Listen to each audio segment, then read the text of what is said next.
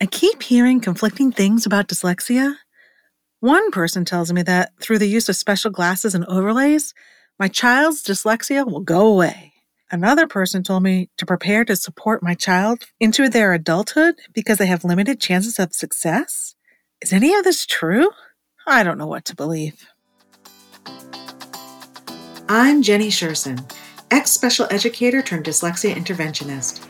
It wasn't so long ago that I, too, was overwhelmed by balanced literacy versus structured literacy, education speak, and everything in between. Fast forward after many, many hours of self-driven education, and you'll see I've built a thriving dyslexia practice helping students from age 6 to 18. My specialties? Working with the quote-unquote difficult, almost always 2E, student, and breaking down the complexities of dyslexia into everyday language strategies and action steps. As many of you are well aware, October is Dyslexia Awareness Month. And in honor of that, we decided to do a 2-part series, Debunking the Top 10 Dyslexia Myths.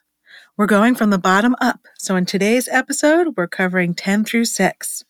Let's get started. 10. Dyslexia is a barrier to success. This one hits home on many levels. I've had people flat out tell me that a child won't be able to pursue a dream, like becoming a vet, purely because of their dyslexia. I've had parents share their fears that their child will never be able to go to college and that their child's life will be limited because of their dyslexia. This is far from true. My own father is a personal example of this. He struggled all throughout school, worked hard to get his BA, and eventually became a successful businessman. He's not the only one. Agatha Christie, John F. Kennedy, and Sir Richard Branson, all dyslexics, all found success in their fields. Most dyslexics, when asked, will tell you they did not follow the, quote, normal path, and it took a lot of work, but the combination of that different path and work is what made them so successful. 9. All dyslexics have the same symptoms. We've talked about this before. No two dyslexics, not even those in the same family, have the same symptoms. Dyslexia is a spectrum disorder with many symptoms. One child may have difficulty hearing sounds and decoding words, while his aunt or cousin has difficulty recalling words and mixes up sayings and idioms. Same family, totally different symptoms. And because dyslexia is a spectrum disorder, the severity of the symptoms also can range from mild to moderate and from moderate to extreme. Again, the severity of the symptoms varies from person to person, even in the same family. 8. Dyslexia is overdiagnosed. Dyslexia, or specific learning disability in reading, is the most common learning disability, representing at least 80% of all students identified with a learning disability. This is even with the wait and see, or they'll grow out of it approach used at many schools.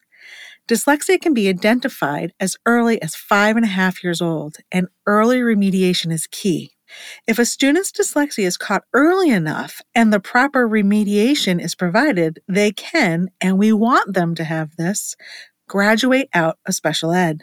This does not mean they never had dyslexia. It means they learned the strategies they needed to become a proficient reader. I do have one caveat to this, though.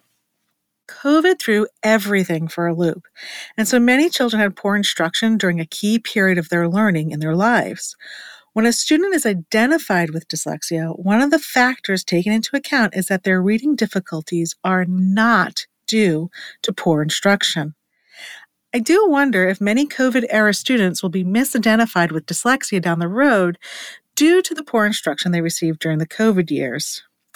This is one that only time will tell. 7. Dyslexia is a visual problem. It's not. That's all that needs to be said.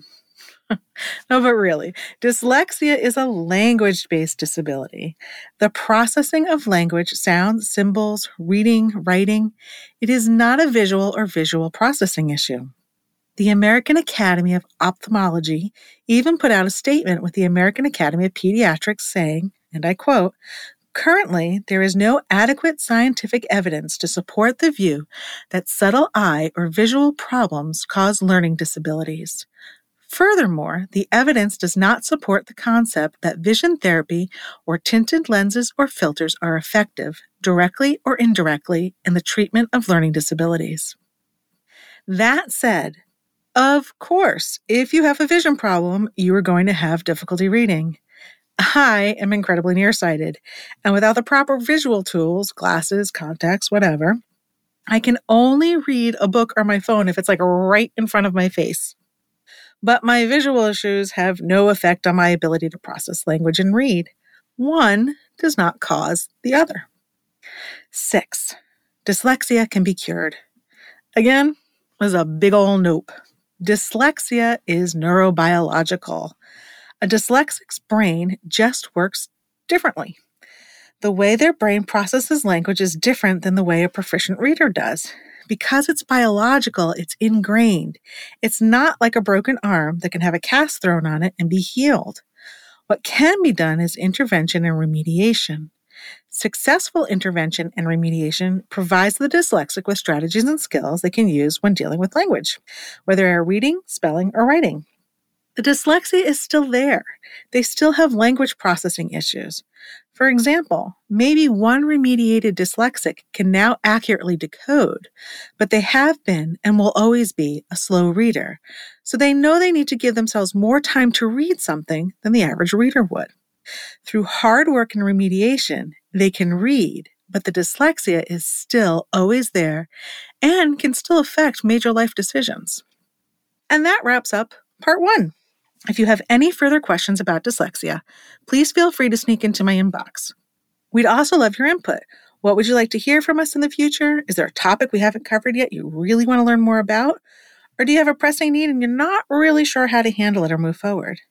Send us a DM on Instagram or drop us an email at jenny@literacyuntangled.com. That's JENNIE @literacyuntangled.com. We can't wait to hear from you. Until next time, bye-bye. I hope you enjoyed this episode of Literacy Untangled. If you loved this episode as much as I did, head on over and rate and subscribe so you never miss an episode. If you want to continue the conversation or share your takeaways, head on over to our Instagram @LiteracyUntangled and comment on your favorite part. I can't wait to hang out with you again soon. Bye!